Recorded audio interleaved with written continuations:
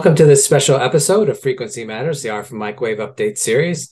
I'm Pat Hindle, and today I'm talking with Dan Ford, Product Line Engineering Manager from Mini Circuits High Frequency Product Line, and that's out of their Deer Park Technology Center in Deer Park, Long Island. Welcome, Dan.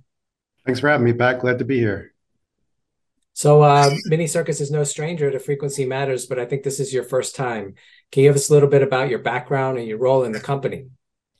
Yeah, sure. So I've been in the industry for around 16 years now, and my primary focus has always been in new product development in the millimeter wave realm up to 70 gigahertz.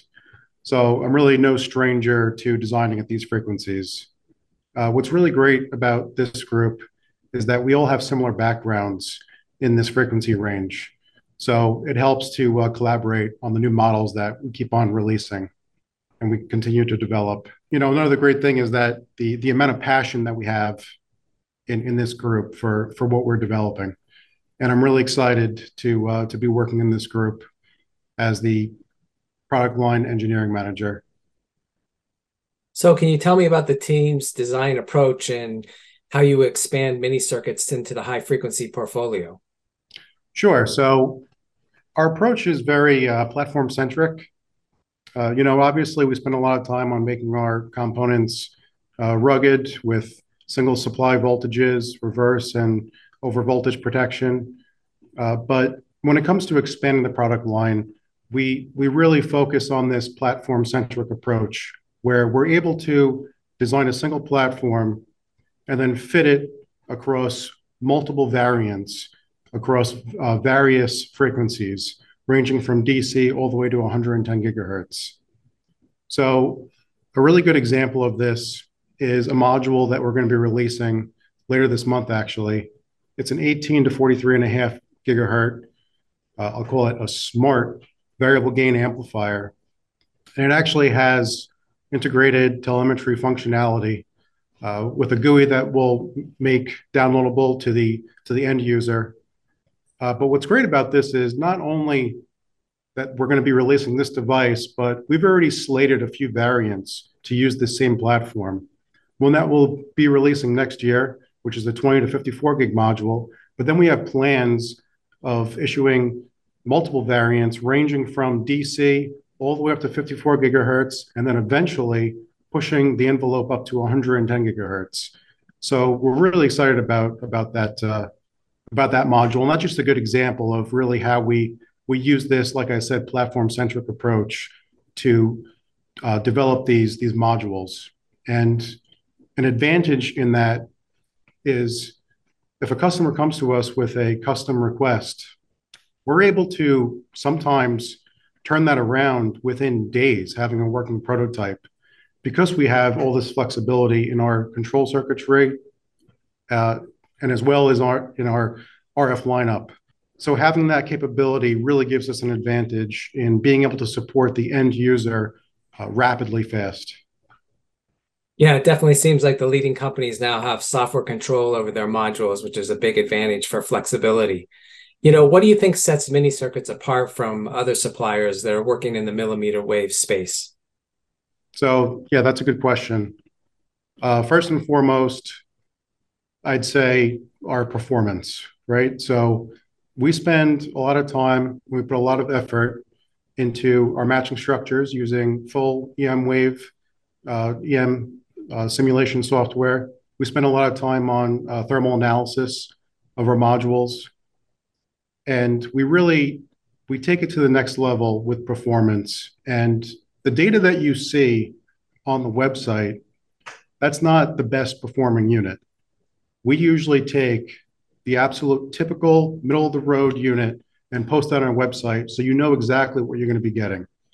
So I think it's really important to note that. Another great benefit of mini circuits is that we're able to use our own mimics and our own catalog. And that's huge, right? So not only do we have control over performance in the bare die or SMT modules that we're using, but we also have control over quality. But most of all, and this is a biggie, is supply chain. So it's policy for mini circuits to always support all these components. We're not going to end of life any of these components. So that's great for us because in our connectorized modules, we're always going to have that. We're always going to have them in stock so that we could always put them into our modules. And the last fact is that it's our policy to even keep these connectorized modules in stock. Having experience in the industry before mini circuits, I know that some places may have high lead times, and that could be an issue for a program that you're working on. While it's our policy to keep those components in stock. And so what kind of feedback are you getting from the market on your products? So, obviously great feedback, always had great feedback up to 30 gigahertz modules in the microwave realm, especially for folks working on quantum computing. But we've also been seeing over the last couple of years, very positive feedback on test solutions up to 40 gigahertz. A good example is the ZVA 403GX Plus, which is actually used in some applications as the IF amplifier in terahertz converters. Some more positive feedback, higher in frequency, up to 45 and 54 gigahertz is for over-the-air testing. And we already have a couple of modules released in these ranges with high output power, but this has turned into customer feedback telling us, hey, we want similar modules with high output power, but also low noise figure. And they asked, so we delivered. So we've developed similar modules, and we continue to develop modules like this that we'll be releasing over the next year. Our recent family of E-band waveguide amplifiers, WR12 waveguide amplifiers, has also sparked interest from some of our key customers for custom WR12 waveguide solutions, which we're currently working on. So something that I tell our reps and customers when I have meetings with them is, if you don't see it in the catalog, please ask us, because there's a chance that we're currently working on it. And if we're not, as long as it meets our business case, then we'll work on it for you. A module that we just released yesterday, WR10 low noise waveguide amplifier, that was actually developed based on a request from a customer about 8 months ago. So these modules we continue to release these and develop them, and you don't see what we're currently working on to release for next year. So like I said, please come and ask us about these higher frequency modules, because we've always been the go-to market for this industry, sub 30 gigahertz, but we're moving up to 110 gigahertz. And I want people to know that we are now and will continue to develop as the go-to for components up to 110 gigahertz.